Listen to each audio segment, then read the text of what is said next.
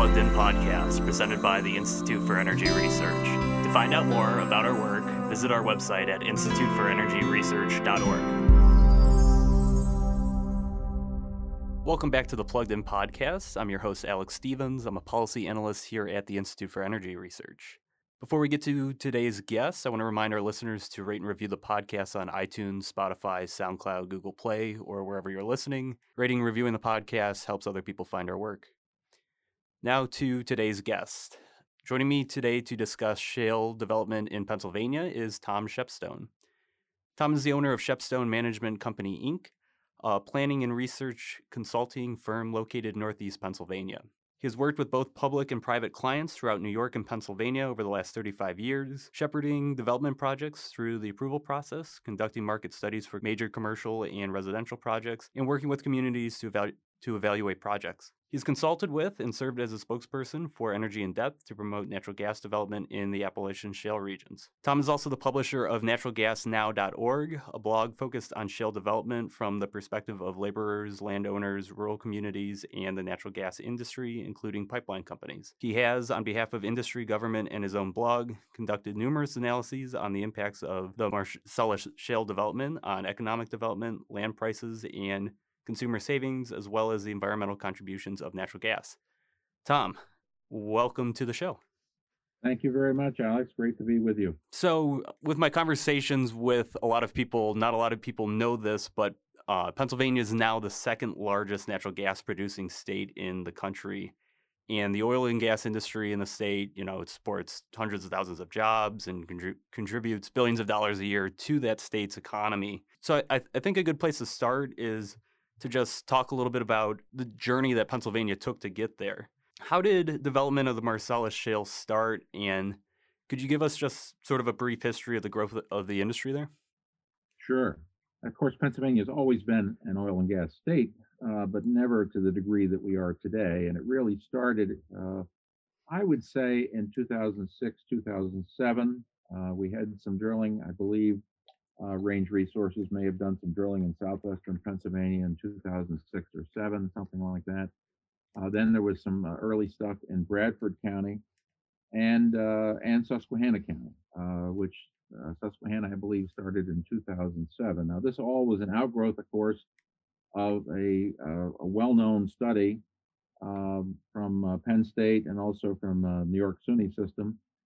Two people worked together, and two professors worked together and developed a model, if you will, to show that the potential of the Marcellus shale was enormous, and that led to an explosion of interest by gas companies. And I recall specifically growing up on a farm in Wayne County, Pennsylvania.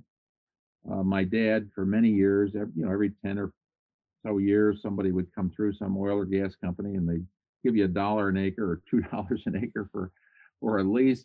And it was pocket, it was found pocket money, and then we'd forget about it. That was the end of it. Sure. And because nothing ever happened. Well, all of a sudden in 2007, it became serious with somebody all of a sudden offering $25 an acre. And of course, that was a result of what was going on in Washington County and Bradford County and that sort of thing.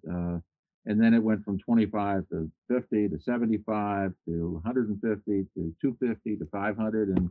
And I can tell you that at the end of the day, we were selling for $2,500 an acre in our area. So that's how it started. That's what attracted me to the whole thing, because of the sudden activity. I'm a planner by trade. I do a lot of work for industry as well as municipalities and government and that sort of thing. So I was kind of drawn to this natural resource issue, and that's really how it began, both in the state and began for me, to be honest with you. And you run a blog called Natural Gas Now, which has sort of grown up along with the industry in the state. Right. I really just want to highlight that for our listeners because, it's somewhere that I go to a lot for just news and information about what's going Sure. on in Marcellus there.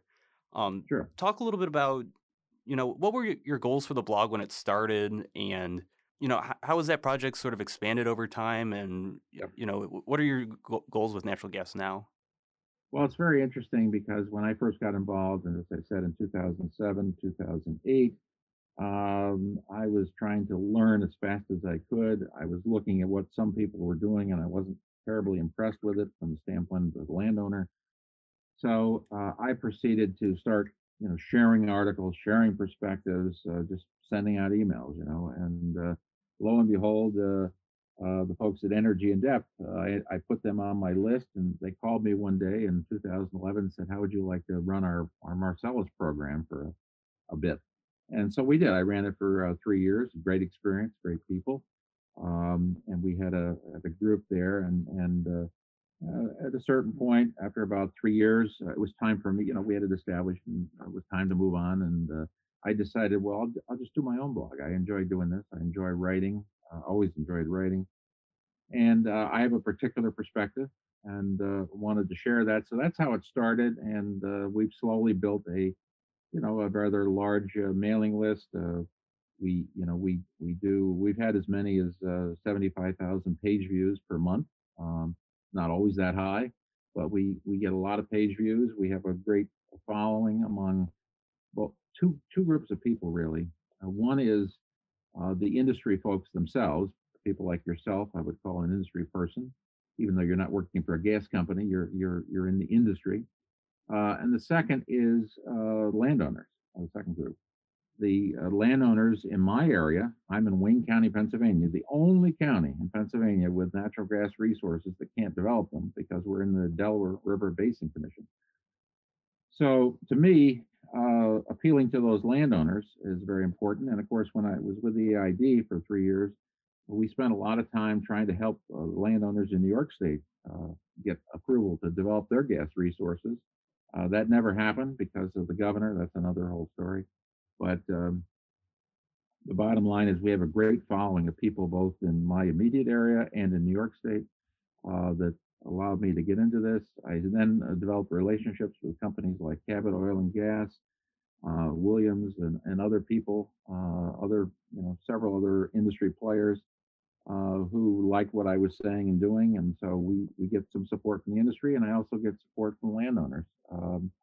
And that's the focus of our blog. It's kind of two parts to it, and I always try to reflect both perspectives whenever I can. And we've grown a lot. We have a good following, and we right now I tend to push a lot of facts. I also tend to do a lot of pushback on, as you do at IER, the Institute for Energy Research. You folks do a lot of pushback, and I like that. And I try to do a lot of advocacy for the industry because I truly believe this is the only industry that really offers the potential for economic revitalization of large parts of rural America in certain states like Pennsylvania and New York, for that matter, and others. And it does so with a minimal disturbance to land. That's the ironic Yeah. part. That's the ironic thing. You can earn so much money with so little impact, and and I'm talking about both impact on the land as well as impact on the environment as a whole. We know that natural gas, for example, is the only reason, really, that we have been able to reduce our carbon emissions. Now, I'm not a guy to be able. I don't lay awake at night worrying about carbon emissions, but it doesn't matter what I think about it. The bottom line is we know the natural gas industry contributes greatly, and I think you personally have written about this, contributes wonderfully to reducing those carbon emissions if that's what we're concerned about. And so that's the kind of thing we try to do. It's a combination of science, economics, energy policy, that sort of thing. So you mentioned that a lot of what you focus on is sort of highlighting the industry and the benefits of what the industry does in the community there. And Right. that's one of the reasons I wanted to have you on the show today was that you recently released a blog highlighting a report from the Allegheny Institute for Public Policy, which does a really good job of showing some of the direct and indirect benefits of the industry's operations there in Pennsylvania. Yeah. Their report, the analysis details the increased revenue flowing into the state's coffers there because of income generated by landowners. Right. And this is particularly taking place in Northeast Pennsylvania, as well as some of the areas surrounding Pittsburgh there. For people who aren't familiar with sort of how royalty payments work and how money flows then from that to the state through taxes. Could you walk us through the ways that the industry generates revenue for both landowners and then for the state as well? Yeah, sure. Well, from the state perspective, there's two sources really. One is the Pennsylvania corporate income tax, of course, because these are corporations that are doing business in Pennsylvania, the drillers I'm talking about, and also pipeline companies and so on. They are paying Pennsylvania corporate income tax, and that is a significant factor. And we have the Marcellus Shale impact fees, which are very large, about $200 million per year, that go throughout Pennsylvania. It's not just shale counties. The emphasis is on shale counties because that's where the impact is theoretically. So the bulk of the money does go that direction, but there's also money going to every municipality in the state. And the impact fees is a major source of revenue. There's also, and this is what this Allegheny Institute study and my embellishment of it get into, there's also personal income to individuals who are, or corporations that are spin-offs of the industry. And for example, we have suppliers. We have, for example, one that comes to mind immediately in Susquehanna County is a fellow who has 6 different stores where he rents out small equipment and primarily the gas industry. Well, he's obviously benefiting. He's paying corporate income tax and probably personal income tax and so on. And that's true all through the supply chain.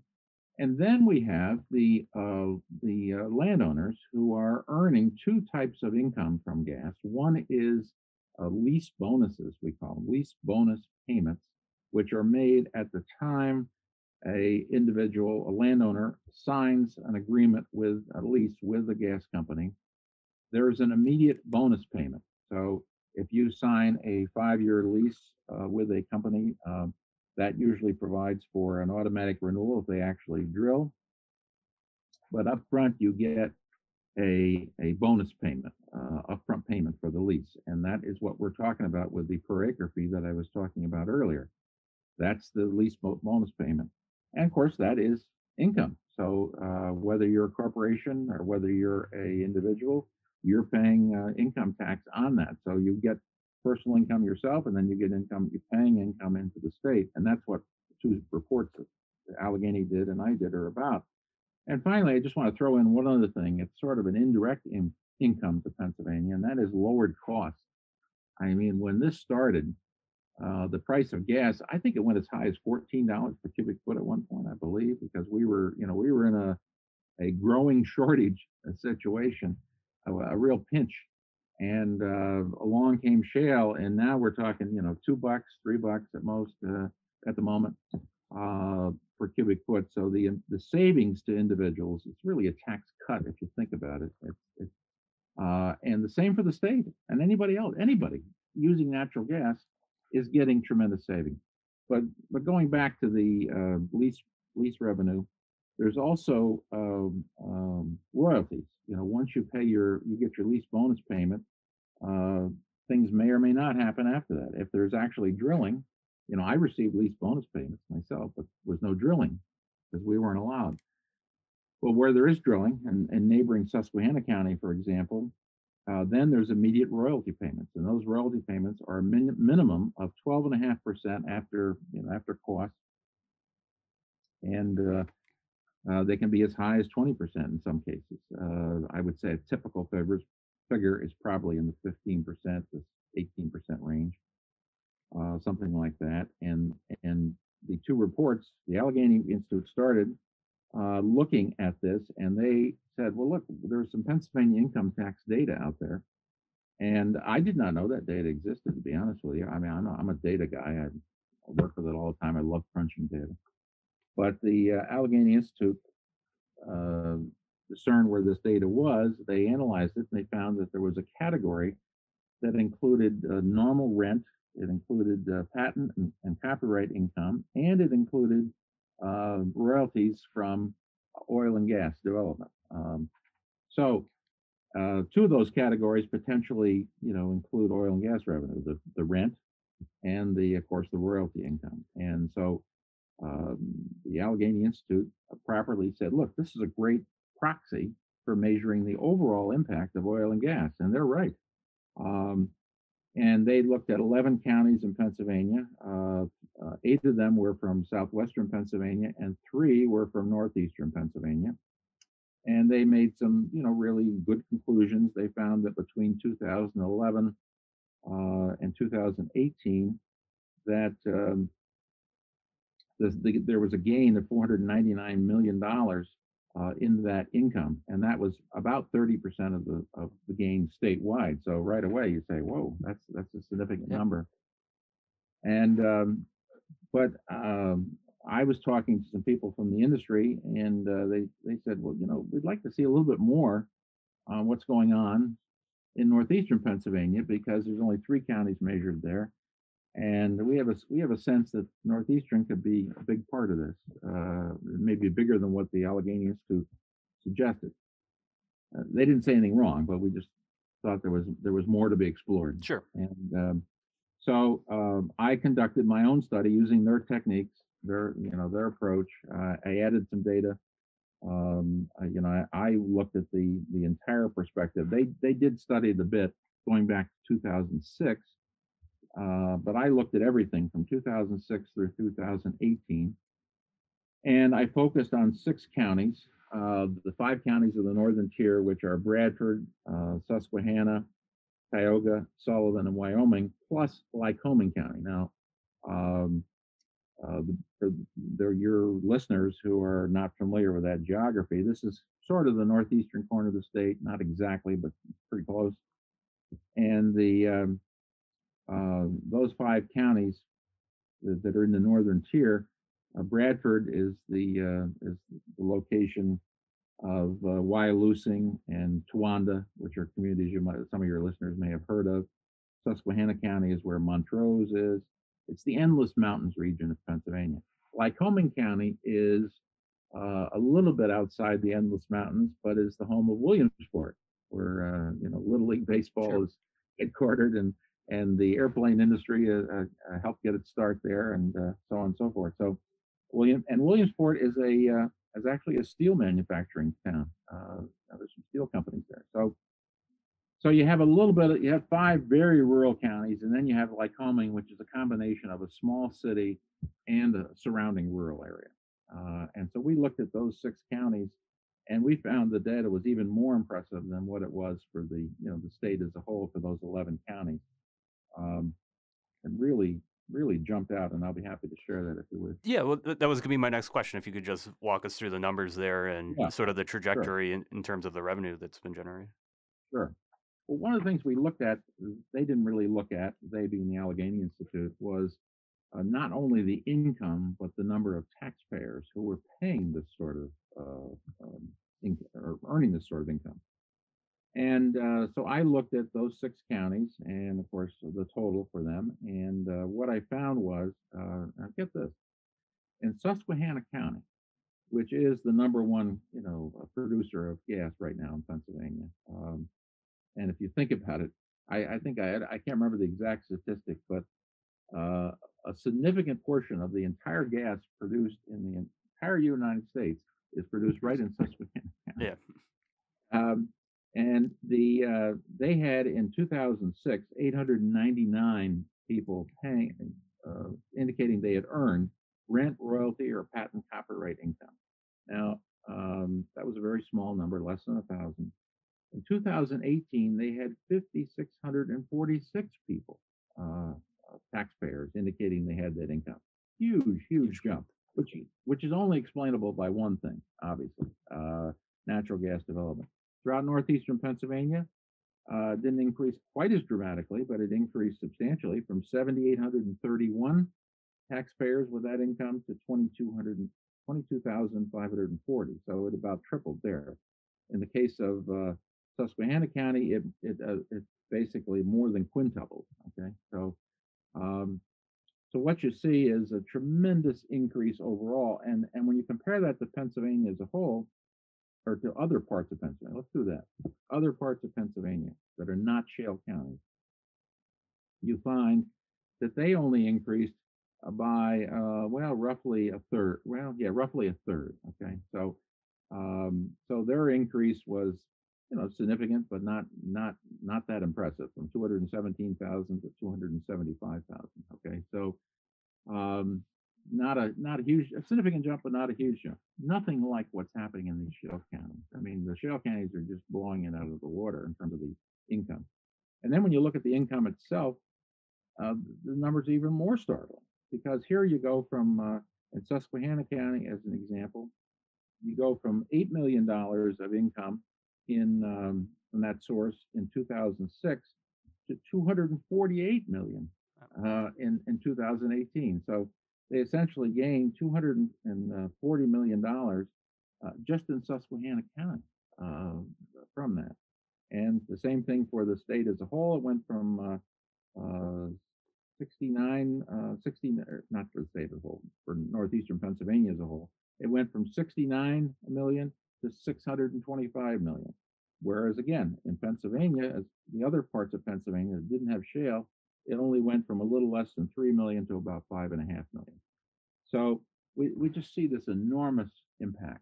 And if you look at it, you can see where the jump occurs. It jumped 600% in northeastern Pennsylvania in 1 year, from 2007 to 2008. 1 year jumped 600%.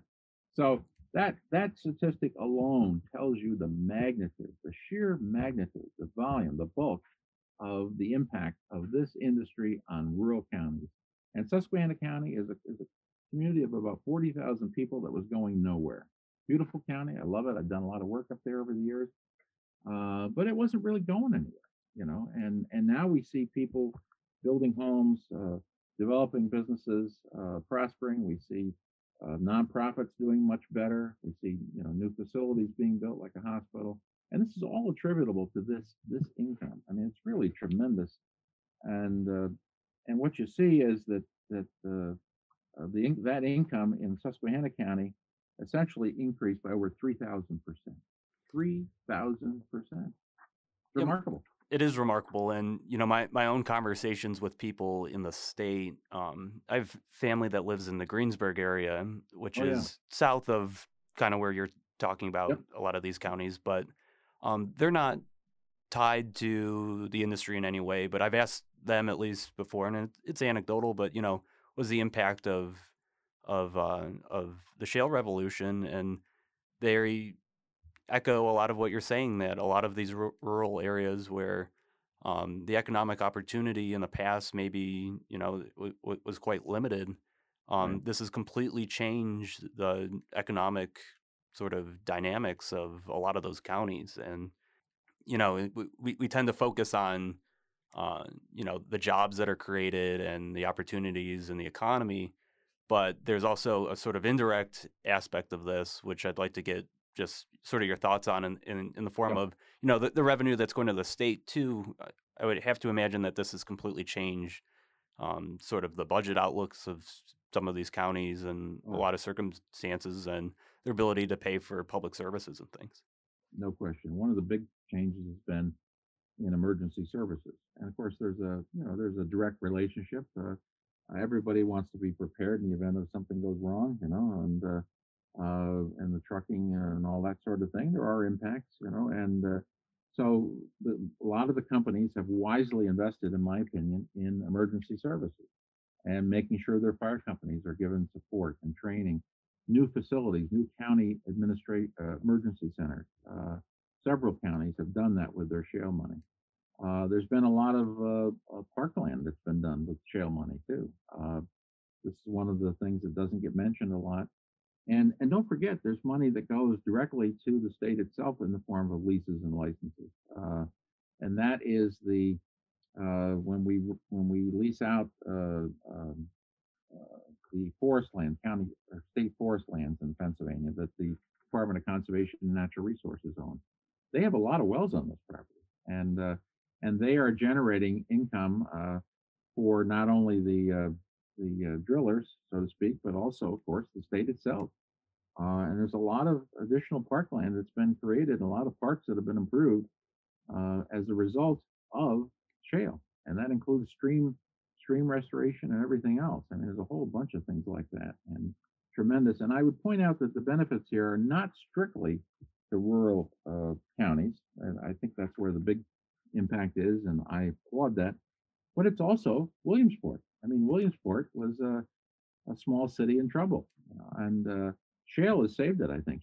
When you walk around downtown Williamsport today, you see a lot of new restaurants and new things and a lot of new stuff happening. And that's a direct outgrowth of shale, no question. So we're talking about both rural and small city positive impact.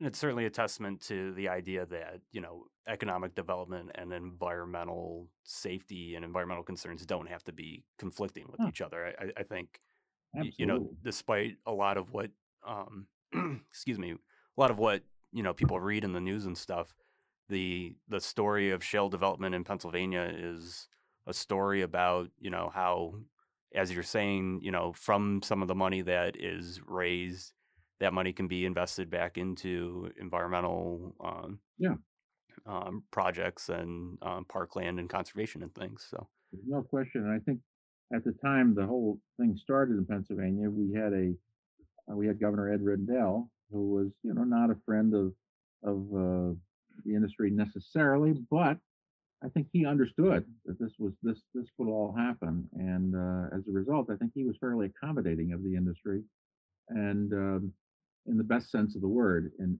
making sure that it was done correctly, but that the state was able to benefit from the development. And I think the following him, of course, we had other governors, both Republican and Democrat, who I think have generally done the same thing. I've not always been happy with our current governor, and maybe we'll talk about that. But uh, generally, Pennsylvania has understood this is an economic boon. it is something that I wanted to get to is, every couple months I like to check in with someone from Pennsylvania about what's Yeah, going on with current regulatory issues. Before we move to that, though, I just want to make sure, is there anything that we haven't covered on sort of the royalty payments and stuff that I think you we've covered it very well, Alex, and the report is available. I'm going to. I haven't actually posted it on my blog yet, but it is available. There's a link to it Yep. at my consulting site, and I'm going to post it on the blog probably next week. I want to give people like yourself an opportunity to talk about it first. Yeah, we'll make sure that we link to it in the show notes, and think Right. we are planning on highlighting it at IER as well. So we'll be Wonderful. sure to make sure our listeners get their Yep. eyes on that. So despite all these benefits that we're talking about, there's always this sort of looming regulatory threat to the industry. Not just in Pennsylvania, but nationwide, really. And most recently in Pennsylvania, one of the issues I was paying attention to back in February, there was some discussion about a severance tax from Governor Wolf. Did a little bit of looking around and haven't noticed much news about that. It's sort of fallen off the radar. Where are things with that severance tax proposal? And is it dead right now, or is it? I think it's dead but not buried, and that's the problem. This is, I believe, the governor's seventh attempt, and I don't think I think it was pretty half-hearted. I think there's a little bit of vindictiveness in our governor, and I think he wanted to. I think he wanted to say, "I'm never going to quit," and again, he hasn't been the worst governor in the sense that he is, he's not been an Andrew Cuomo who's just caved into everything and said we can't do this anymore. But what he is doing is he's playing along with what I would call some trendy ideas because some of his constituency demands that trendiness. And I'm talking about, for example, the Regional Greenhouse Gas Initiative, which is essentially a carbon tax. It's absolutely insane to do that in Pennsylvania. RGGI, Reggie, is mostly the New England, New York, and New England area. They don't produce anywhere near as much natural gas or energy as we do. We're an energy exporter. They are importers. It makes no sense for us to do this. No sense whatsoever. And the only reason the governor is doing it I think, is to look good with his natural constituencies. And it's too bad because you know uh, some sound reasoning, I think, by both Democrats and Republicans in the legislature would probably result in some improvements and things, the things that people can all agree on. But right now, there's a bipartisan opposition to that, and there is also a bipartisan opposition to the severance tax. And so I don't think the severance tax is going to go anywhere. I think the RGGI he's trying to impose by edict. I don't know if he'll ultimately be successful in that. I think that's going to come down to some court decisions. It's very sad that he's determined to do it, just in spite of all the evidence from everybody that this makes no sense. Um, and I think it's because he plays into the whole Green New Deal idea. He plays into the greenhouse gas, climate warming, climate change, global warming scene. And again, while I'm certainly not adverse to saying that we have a role to play in all those things. As I said, I don't stay awake at night worrying about it, and but I think he does in the sense that he doesn't want to be seen not doing these Sure. things. Okay, it's political correctness personified, Sure. and so I think that's the issue we face both in Pennsylvania and probably nationwide too. Yeah, and Reggie, I'd point our listeners to about a month and a half ago, I'd say we did an episode on that issue. So I'll link to that episode. And then on the severance tax issue, my understanding was that the latest proposal for it was tied to sort of funding economic recovery in the wake of the pandemic. Wasn't that kind of the way that it was Yeah, couched? he's changed the excuse for it Yeah. every time he's brought it up. Every time there's been a different reason for it. And I don't think any of those are the real reasons. He talked about the back, I think, like his third try. He talked about what we needed to fund our schools, and then he went to a school district down in southeast Pennsylvania that has had a huge increase in their budget, and in fact has gotten into trouble because they wasted so much money. And so he obviously didn't know the issue. Yeah. He obviously didn't do it. It's just political correctness, and it's sad because we can do better than that. We Fortunately, we're not as bad as New York. I have to say that. So Shifting to the national level, obviously, with the Biden administration coming in, there's a number of regulatory moves that they've made, rejoining Paris, right, the permitting ban on federal lands, which isn't probably so much of an issue in Pennsylvania because a lot of it, from my understanding, is done on private lands more so than out west. right. Um, just if you could talk a little bit about how the industry is responding to the regulatory actions that are being taken by the Biden administration and the sort of outlook there. Well, I think the industry is trying to fight back, and it's a difficult issue because you have different size players in the industry. And we have small and independent oil and gas companies. We have medium-sized companies. We have same thing in the pipeline industry. Um, and we have very large players that are worldwide. Um, and they all have different perspectives on this. I think from a worldwide perspective, some of the very large companies imagine that the best way to deal with all this is to co-opt it a bit and to cooperate with it a bit and play along, if you will. The and so we're seeing that we're seeing some of that. I don't think that's the smart way to go personally, because I don't think any the other side is ever satisfied at the end of the day with anything you do. Right. They're and so therefore appeasement is just never a good idea. But that is the direction of some in the industry. I think most of our Pennsylvania producers are of a somewhat different mind, where I think most of them would like to show that they're very responsible companies and that they have done many great things that actually show they're the solution, not the problem. Um, but I don't think they want to fall for the carbon tax, for example, and either on a national level or a state level. So So there is some some pushback, but it's not united, and that frankly that concerns me that the industry is not united in this, and everybody's kind of going in different directions, and that's never good. So I do think we face some issues there down the road.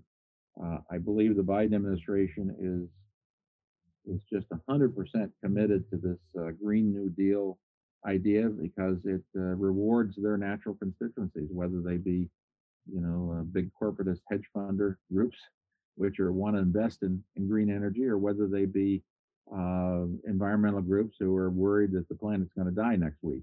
So I think those are two great constituencies for them, and so for the Biden people, and so therefore they're obviously they're they're going 100% with them. I mean, I don't see the only thing that the Biden administration has done, in my opinion, that's been positive has been, and it was actually started under Trump. They just merely continued it. Was that they are standing by and it stood by the Penn East pipeline in a recent Supreme Court case, which is highly relevant because it deals with whether or not New Jersey can just arbitrarily stop the condemnation of land in which it has just a farmland easement, for example, um, on its own, and prevent people in other states that need that gas from getting it. So it's a very big decision. It's before the Supreme Court. It's been argued. Penn East is optimistic about it. I would say their optimism is probably justified, but who knows? But the good part is the Biden administration folks did side with Penn East on that one. Very interesting. So there is that. Yep. There's a lot that I agree with there. Obviously, you make a very good point about the industry. A lot of times people talk about the oil and gas industry as if it's sort of a monolith, and that's Right. very, very far from Very far. from Very far. yeah. Before we go here, just want to give you an opportunity. Is there anything else that you're working on at Natural Gas Now or anywhere else that you think our listeners would be interested in? And where can people go I to find that work? yeah. Naturalgasnow.org is my blog, and the issue that got me into this, and the issue that still drives me to a large degree, is the fact that my land that I own personally, that my family owns in Wayne County, we cannot drill because we happen to be located in the Delaware River Basin Commission, which has arbitrarily seized our rights. They've seized our rights. They've taken our minerals, so to speak, by enacting a ban. They were previously just enforcing an illegal moratorium. They're in court on that, and I believe there's some optimism that that case will eventually be won by landowners. But in the meantime, they've thrown up this arbitrary ban, and it really for your listeners, they should pay attention to this because it's not just about poor old Wayne County. It's about the fact that the DRBC, the Delaware River Basin Commission, has got the same governing majority as the Susquehanna River Basin Commission. The Susquehanna River Basin Commission is the one that's the region that produces all the benefits we just talked about, that those northeastern Pennsylvania income benefits. That's where they're produced. And the SRBC is run by the same people as the DRBC. And if this ban is allowed to stand, and the industry will be making a huge, huge mistake not to fight this, because if it is allowed to stand, it is going to spread, and it's already starting to spread. The SRBC and their people advocating to do the same thing there. And again, it's the appeasement argument. You Sure. can't appease. Absolutely. So that's the note I would wish to end on if I could. So. Great. Yeah, my guest today has been Tom Shepstone. Please go check out his blog, Natural Gas Now. Tom, thank you for your time today. Yes, thank you, Alex.